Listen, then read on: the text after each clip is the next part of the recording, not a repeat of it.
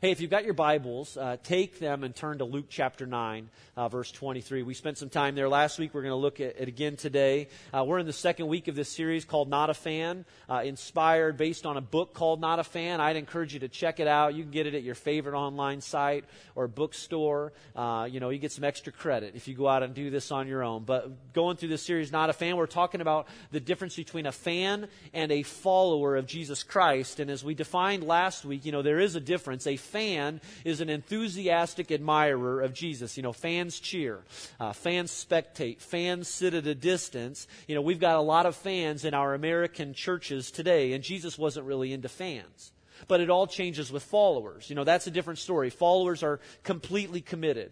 Followers get in the game. Followers play an active part in the story. Jesus never invited anyone to be a fan. He only invited people to follow him. And that's true 2,000 years ago. And again, it's still true today. Now, last week we talked about the DTR conversation. All right, you know what I'm talking about? It's that important, critical conversation that comes up in every romantic relationship. At some point, it's the define the relationship conversation. It's imminent. Some people run from it, but others are ready for it. It's where you decide who's in and where this thing's going, and if there's a future to all of this. Well, my challenge for you, but it's a challenge for me too in this, is to have that sort of conversation in your life, to define the relationship that you have going on with Jesus. Just to kind of define where you are right now. What are you in it for? What is it that you expect from him? And how do you understand what he expects of you? And where do you see it going? And how you answer these questions along the way will give you a little bit more understanding in how you're doing with these fan tendencies or these follower tendencies in your life. But again, remember, Jesus doesn't call us to be fans. He calls us to be fully sold out followers. And Jesus challenged the people of the New Testament to define the relationship over and over again. And it wasn't uncommon for great crowds to come around him and to follow him because of his teaching. And on more than one occasion, Jesus drew a line in the sand. He says, hey, you got to make up your mind what you're in this for. Are you following me around because you really enjoy the show? Or are you truly interested in being one of my disciples? Jesus knew he had a lot of fans, a lot of enthusiastic admirers, but again, he wasn't that interested in fans. Now, it's not that fans don't matter to him. That's not the issue. It's not that fans don't want to have a relationship with Jesus either. It's just that most fans want to have a relationship with Jesus on their terms. Like, here's how it works for me. This keeps me comfortable. This doesn't move me out of my comfort zone too much. Now, what kind of relationship do you want to have with Jesus? What is it that you expect of him? And how do you understand what it is that he expects of you? There's a sign that, if you've ever watched football before, maybe you've seen this sign. It goes up in the crowd. I'm talking about, right? We all know this verse. This is probably one of the most popular verses in all of Scripture. Most people have a good idea of what it means or what it says. Now, what I don't know or what I don't recall is I don't know if I see this a lot in football games anymore. Do we? It seems like when I was a kid, you'd see this all the time. You'd see it when a kicker was getting ready to kick an extra point or a field goal, that there was that one guy that just happened to get a seat in the middle, of the uprights. And so on national television, you got John 3:16 going up in the air. Now, if you're a Christian, what makes that really challenging is when it's your team, all right? And it's your kicker, and it's a critical field goal. We love the message of John 3:16, but if Vanderjack is kicking and you need him to make the field goal, you get a little nervous about the sign, being thrown around in the air. So, but John 3:16, we all know, for God so loved the world that he gave his only son, that whoever believes in him will not perish, but have everlasting life. It's the gospel message. For us, it's the good news that God loves us, that Jesus died for us, and that you and I can find forgiveness, that we can find eternal life because of what Jesus has done. But who's ever seen anyone holding up a sign with this scripture on it? Luke 9:23. Have you ever seen this one in the crowd? I don't think this one is as popular. Jesus said it. These are his words, but we don't choose, these words for a sign at a football game. And in fact, what's interesting is that while John 3:16 is found in the Gospel of John, one place in the Gospels, this verse, Jesus spoke these words. You can find them at 3 different occasions, 3 of the different Gospels. Jesus speaking of Luke 9:23, which says, "Then he said to them all, if anyone would come after me, he must deny himself and take up his cross daily and follow me. Now, who is this all that Jesus is referring to? Well, he's talking to his disciples, all right? He's talking to the inner core, those 12. And with these words, Jesus once again reminds them that there is a cost to be one of his disciples. And while the term Christian had not been used yet at this point in history, Jesus is basically saying, hey, here's what it means to be a Christian.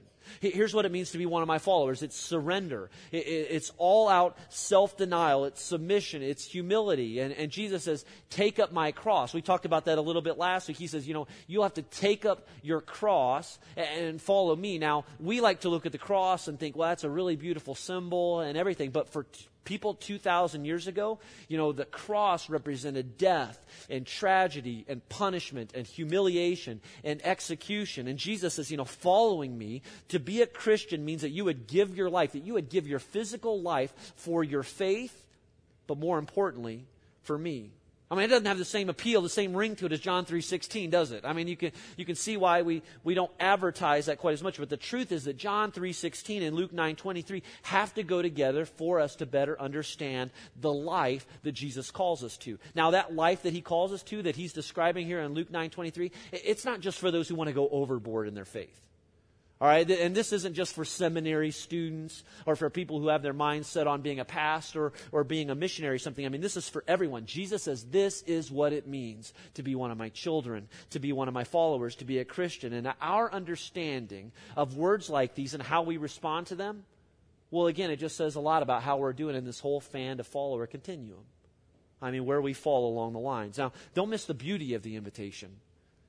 Right? I mean, Jesus isn't trying to guilt anyone into this invitation to follow him. I mean, this invitation is really, really good. And why do we follow? Why go? Why surrender? Because our God, the creator of all things, loved us so much. He loved you so much that he was willing to send his only son, Jesus Christ, to die for you so that you could have life and forgiveness and never again be the same. And how do you not respond to an invitation like that? I mean, when you experience that forgiveness in your life, I mean, how do we not respond to such an important message? And who's that invitation for? I mean, who does Jesus invite to this new redeemed life? Well, the answer is found right there in Luke 9:23. It says, then he said to them all, if who? Anyone. Jesus says, if anyone. And when it comes to my followers, when it comes to my children, when it comes to those who can find forgiveness, Jesus says, it's anyone. And if you're taking notes, you can write this down. Anyone means anyone is welcome. Anyone is welcome. Jesus says anyone can come. My love and my forgiveness is available to anyone. Anyone can follow me. Anyone is welcome. Now, depending on your experience with church or other Christians or other people, your impressions, you might think this or you might look at something like this and say to yourself, yeah, right. Yeah, I mean, come on. I mean, there's got to be some fine print, to this. I mean, what do you mean anyone? That's not what I was told, or that's not what I heard along the way, that it's not anyone. It's kind of like those drug commercials that you see on TV. The drug commercials for allergy medicine. You've got drug commercials for depression. Or my favorite, what's this all about? We've got those commercials where the husband and wife are sitting in separate bathtubs out in the front yard. You know what I'm talking about? You've seen those before? I don't get it. I mean, I'm all about setting the mood and everything, but the mood isn't about, sitting out in my front yard, in a bathtub or something. But, you see these commercials, regardless of what the commercial is about, and it's like a minute for the commercial, for the pill or whatever it is, and then it's like 2.5 minutes of the dangers. All right? I mean, we just tried to sell it to you in a minute, but the law requires that for 2.5 minutes, we have to tell you why you might grow a third arm if you touch this pill. All right? I mean, you got to just stay as far away. I mean, the fine print is important, whether it be in a commercial or an advertisement that you see in a magazine. Well, when Jesus said anyone, he meant anyone. I mean, there was no fine print. And when Jesus said anyone 2,000 years ago, the crowds would have looked at him and would have looked at his disciples and his teaching and understood what he meant. I mean, Jesus was a rabbi. Now, he was an unconventional rabbi at that. A rabbi was a teacher, and there were many rabbis during these days. And a rabbi, was again a great teacher of God's word, which at this point in history consisted of the Old Testament. And it wasn't uncommon for a rabbi to have extensive knowledge of the Scriptures, to memorize the first 5 books of the Old Testament, or what we call the Torah, and then to know many of the writings of the prophets. Well, rabbis were also special people because they had a Talmud. And if you're taking notes and you want to write this down, a Talmud was a group of students. It was what it meant to be a follower, or to be a disciple. The word Talmud means follower. Basically, rabbis had students that followed them around, and this was an incredibly exclusive group of students. A lot of young men had their sights set on becoming the Talmud or a student of one of the local rabbis, but most people didn't end up as students of a rabbi because they didn't make the cut. I mean, they didn't have what it took, and so you had to be extremely bright. And for those that didn't make the cut, you'd go off and you'd end up learning the family trade or the family business. You'd become a fisherman or something like that. And so for those students who wanted to become a Talmud of a particular rabbi, you had to go through a sort of an application process. And again, this was intense work. There was prerequisites to meet before you'd even be considered as a Talmud. And these qualifications were similar to a certain GPA score, a certain SAT score. It's kind of like if you want to get into Harvard. If you want to get into Harvard, you better have at least a 1400 SAT, and you got to have a 4.0 GPA, or you're not even going to be considered. And it was the same deal with a Talmud who wanted to become a student of a rabbi. Now, Talmuds had the Talmuds that were exclusive and doing well had incredible, impressive knowledge of Scripture. And it wasn't uncommon for a Talmud to memorize an entire book in the Torah. And this was intense. And again, rabbis had to be thorough, and they were committed to excellence. Their reputations were at stake, so they were very careful in their selection of the disciples. And that's the way that it rolled in ancient Israel. I mean, it was a very selective process. But it changed with Jesus. I mean, Jesus just overturned the system, and we see this in the people that he invited over and over to follow him, the people that he invited to become one of his Talmud, people like Matthew. I mean, Matthew had a past. I mean, there was a backstory to Matthew's life, and he had some stains, some junk there, and we can assume that he was a big disappointment to his family and to his friends. And we know this because Matthew had another name. He had a given name, a birth name. His birth name was the name Levi. It was the name that his parents had given him. And to be given a name like Levi meant that your parents had great expectations for you. I mean, to be given the name Levi meant that your parents expected that you would grow up, that you would serve the Lord as the Levites did in the Old Testament. Now, the Levites were the priests. And from birth, Levi, or Matthew, was set aside to become one of these priests, to become a spiritual leader. And likely his father and grandfather and even the previous generations had all served as priests. And so here's the way it would roll for Matthew. Probably by the time of age 12, he started applying or going through the motions to become a Talmud of one of the local rabbis. But what happened? Somewhere along the way, he didn't make the cut. He didn't pan out. He didn't have what it took. And so instead of serving the Lord, Matthew started serving himself, and he turned his back on his own people and became a tax collector, employed by the Roman Empire. And tax collectors took money from the people, and tax collectors were hated because they took money from the Jews and they gave that money to the enemy that was Rome. And in those days, there was no such thing as an honest tax collector. And they were considered social and religious outcasts by their own people. Because of this, Matthew was considered ceremonially unclean, which meant that he couldn't enter even the outer court of the temple. I mean, this guy had been written off, excommunicated, nothing but a disappointment to his own parents. But Jesus changed that. And one day Jesus stepped into his life, and he looked him in the eye, and he changed his life with 2 words the day that he said to Matthew, "Follow me." Matthew, I'm going to invite you to follow me. And so word starts to get out that this new rabbi, Jesus, is calling followers at random. And so people come from everywhere to hear the teachings of Jesus. But when they looked around and they saw the disciples and they saw them in the face, they must have looked at Jesus and thought, "These are your Talmud? These are your students?" No, rabbis choose the best and the brightest. I mean, you've got fishermen. You've got a tax collector. I mean, he not only sins, but he sins for a living. I mean, you know what it's like for people to look at you like that? I wonder how many of you have ever been singled out in such a way, or felt like you weren't a part of a group or invited to be a part of a group. Now, I remember when we moved from one town to another when I was going into the 8th grade, and For the first years of school, all the way up until the 8th grade, I had gone to a really small private school in a very small town. And then we moved to a different town. My 8th grade year, I went to a big public school. And if you've ever changed schools before, you know it's hard. I mean, it's really tough. And I was an odd kid anyways, and so trying to fit in and to make friends and to be accepted, I got placed into a level of math that was well beyond where I should be. And math has never been the best subject for me. And just as an encouragement today, I have little to do with the budget here at Genesis. We've got people that got A's in math that do much better than I do. But anyway, so I wasn't doing well in math, and we were only in the first few weeks of school, and I think I had something like a D in math. All right, and I had never had a D before, and so I was already devastated. Well, I was running cross country at the same time, and I remember when my coach had to sit me down because to have a D meant you were academically ineligible. You couldn't run, and so I had to sit out for a week. I had to miss a couple of races. And it wasn't only humiliating to know that I had the D, but to have the conversation with the coach.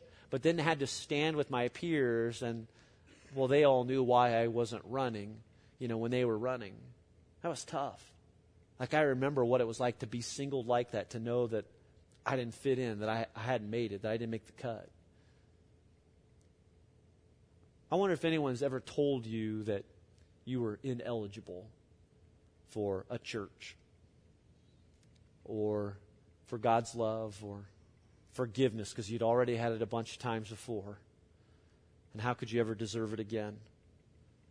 And if somebody ever told you that you were ineligible, they were wrong. Jesus doesn't think twice.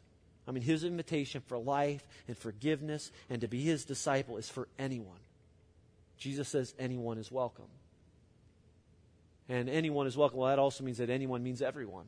If you're taking notes, you can write this down. Anyone means everyone. And for those of us that are Christians, we all know that, right? We know that anyone means everyone. And my dad has done a lot of pastoring over the years of his life. He's never done just pastoring. He's always worked another job and worked for the post office and for a college now. But he's pastoring a church right now. But he was telling me recently, and I don't remember this happening, and I wasn't there, but he went to fill in one Sunday morning in a small community, a very small rural church, and it was a church that had one pastor, and so the pastor wants to go on vacation. He's got to find somebody to preach. And so he asked my dad to come. Well, my dad showed up, and he was telling me, I showed up that morning. I was walking up the steps to go into the church, and all of a sudden, this man sort of approached me from the side, and he was sort of transient looking, dressed like a homeless man. And the guy sort of whispered, Denny, which is my dad's name, hey, it's such and such. My dad sort of looked at him like, dude, what are you doing? You're supposed to be on vacation, and why are you dressed like this? Well, evidently, he had cooked up this little scheme that he was going to dress as a homeless man, see how people reacted to him all morning, and eventually wandered. Now, I don't know what you do when you go on vacation. I get out of the state, all right? And so I won't do that here. When I go on vacation, I'm out of here. I'm going to go take a break. But that's what this guy's up to. And so sure enough, he wandered in during the service. And again, it was all part of a scheme that next week he was going to come back and then tell the people, hey, here's how you did. You know what they did? They fired him. I'm serious. It's the truth. My dad told me he got fired. Now, there was more of a backstory. There were plenty of other things going on, and this was just kind of the final straw. But for this particular church, change was tough, and they didn't like to, push, the standards or push their normal way of doing things. And I just think that churches can get stuck. All right, churches can get stuck in traditions, can get stuck into methods, to the point that over time, people are worshiping the building, or they're worshiping the tradition or the ways of doing things. And change is difficult.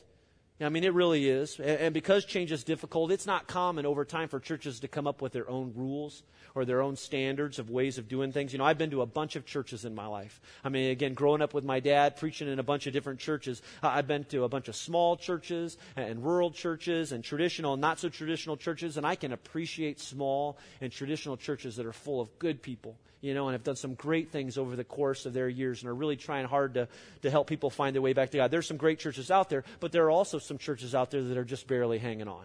All right, and hanging around. And even as a kid or a teen, it wasn't hard for me to figure out in some of these churches that we visited that there were rules. Like every church has their rules. Like this is how we do things. Like we only do hymns. All right, and they're very strong in that. Or we wouldn't dare allow the drums in our church. Or, the piano has always sat on that side of the stage. Don't you dare move it to the other side of the stage. It happens. It really does.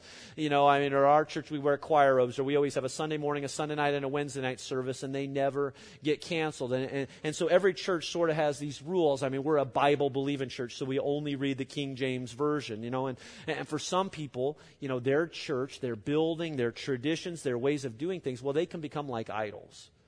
And God has something to say about idols, the idols that we elevate in our life, because there's only one who deserves to be elevated, and that's the name of Jesus Christ. And so again, these methods, these ways of doing things, if we're not careful, they can become like standard practice, or, this is how we do it, or these are our unwritten rules, and this is the right way of doing things. And when you do that, it doesn't take long before you start qualifying or disqualifying those that are welcome, those that are allowed to come. And I wonder if Jesus knew and realized this when he said in Luke 9:23, hey, there are no longer any qualifications. Anyone is invited to come. And so Jesus did away with the qualifications. He did away with the prerequisites. He did away with the process. Now, again, if you've visited any number of churches, you know that every church has a dress code. Right? We sort of have one here, you kind of do the jeans thing, or, and every church has a certain political kind of lean maybe, that you've been to or whatever.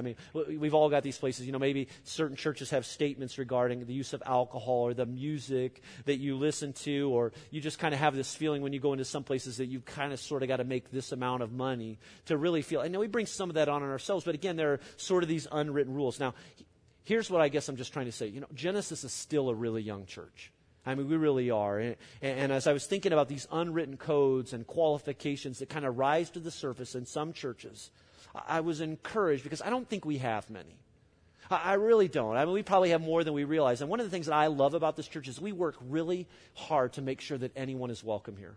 And I hope that you've experienced that in coming. You can come here no matter where you are or where you're from, and you can feel welcome here. But again, here's what I'm just trying to say. I think the danger that we face is that as we grow, as we get older, as we so-called matured, when you have a mission like helping people find their way back to God, it's easy to start out strong and enthusiastic and committed to your mission. But what happens when your church actually starts growing? And what happens when all of a sudden it's a little more difficult to find a parking spot than it used to be? Or you look around and don't see as many familiar faces as you used to.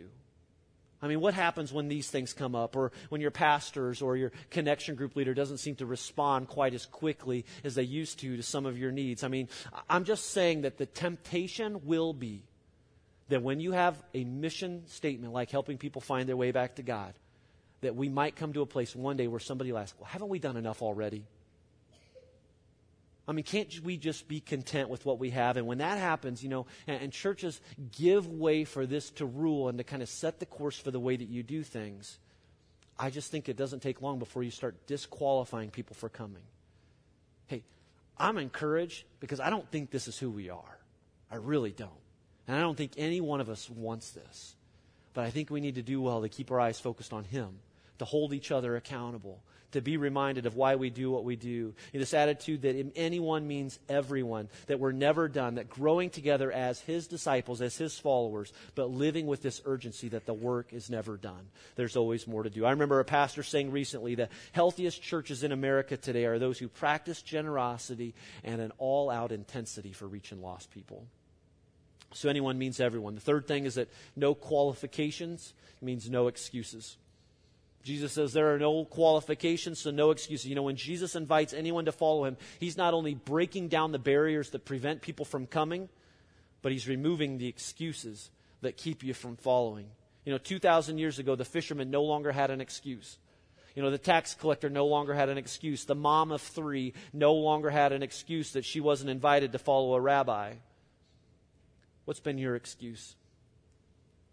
What's keeping you from following Jesus? What's keeping you from going all in? What's really keeping you from trusting Him with all things? Now, some will say, I've got a past. You have no idea what I've done with my past or what I bring with me. And maybe it's baggage from an addiction, maybe the baggage from a divorce.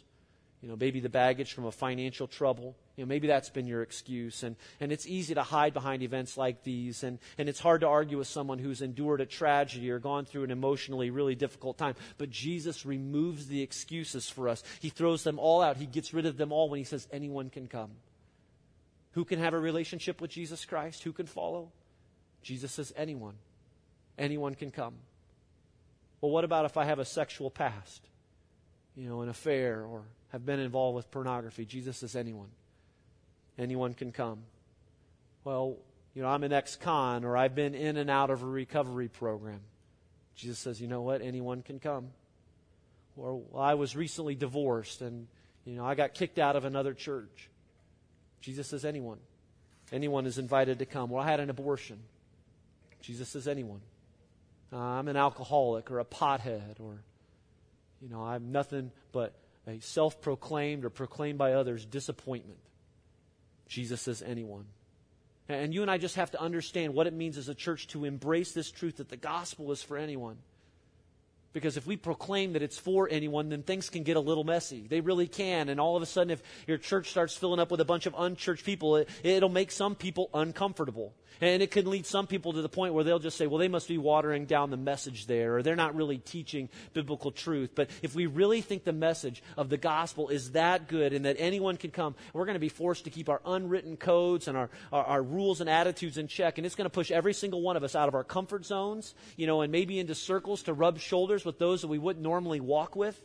It'll mean getting, in the game and finding a place to serve. It might mean, saying, I've been attending this popular hour of worship, but I need to give up my seat for someone else. It might mean going and being a part of our Carmel launch team, or sacrificing something that you've got your heart set on financially because you want to give it to someone that you love even more.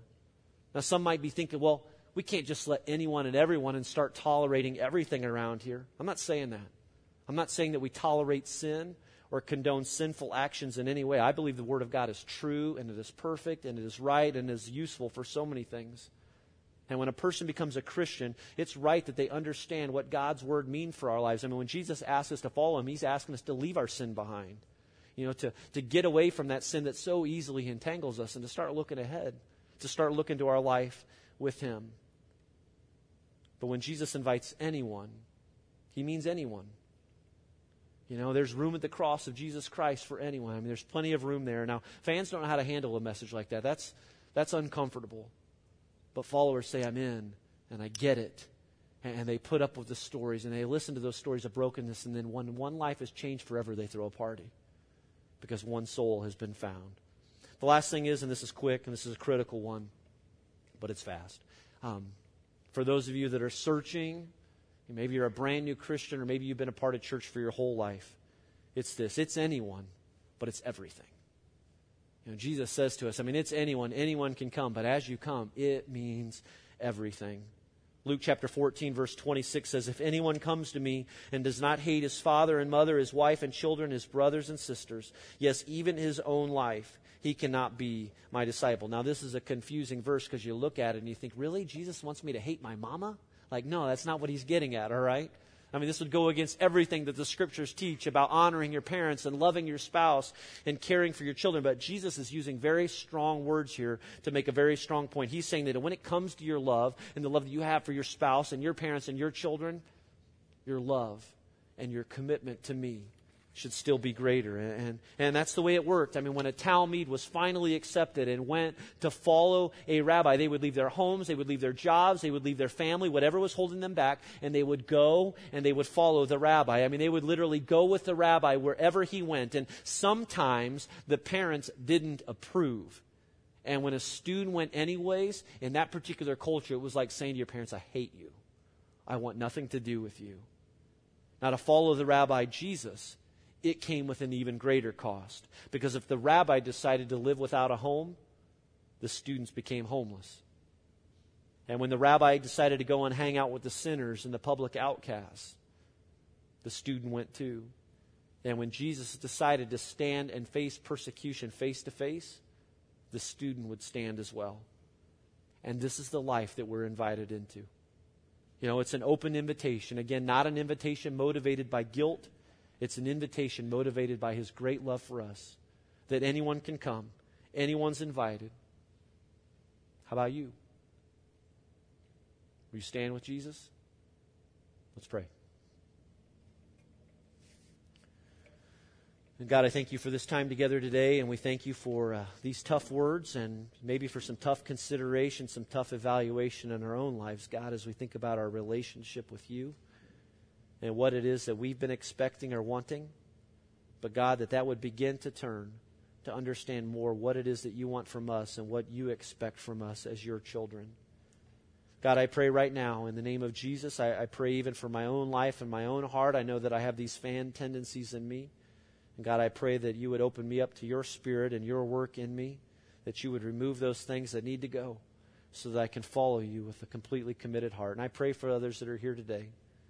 And with every head bowed and every eye closed, I mean, maybe that's where you are right now is, you are following Jesus. You are doing everything that you can to follow him, but you know that there are some things that are holding you back.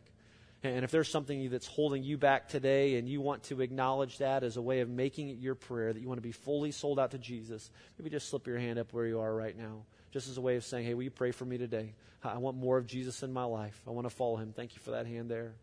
And pray this prayer with me. God, I thank you for these prayers offered up to you for every heart and every life. God, that it would be our desire, every single one of us, to be fully sold out, completely committed to you. Show us what that looks like, God. Show us what needs to change or what needs to be removed today so that we can take one more step in our relationship with you. We thank you for Jesus. We thank you for that he died for every one of us. And God, I pray that we'd be motivated by that love to want to surrender all that we have, and that would become our church and be our church and the church today and the church tomorrow. And as you lead us and in all things that we do, sold out to you, growing in you, completely committed to the cause of Jesus Christ. We pray this in Jesus' name. And God, I want to lift up those that are here today. And before we end, just want to recognize that some of you are here today and you've disqualified yourself. You are self-declared ineligible for the love of Jesus Christ in your life. And I don't know who left you with that impression or when you started believing that lie. But I am praying that the Spirit is opening up your heart today to know and to understand that the invitation from Christ for forgiveness in life is open to anyone. And it might just be open for somebody here today. If you've never invited Jesus Christ to be your Lord and Savior and want to do that today, just slip your hand up where you are. Nobody's looking around. You don't have to be ashamed in that. But just as a way of saying, I need Jesus Christ. I want him in my life. You can pray this prayer with me. Lord God, I need you. Thank you for Jesus, my Lord and Savior. Forgive me of my sin. Let your change begin in me today. Never again the same. Eyes always focused on Jesus. God, we thank you for your invitation to us all. May the work that you've started or continue in us today will keep going as we walk out of this room now. We pray this in Jesus' name. Amen.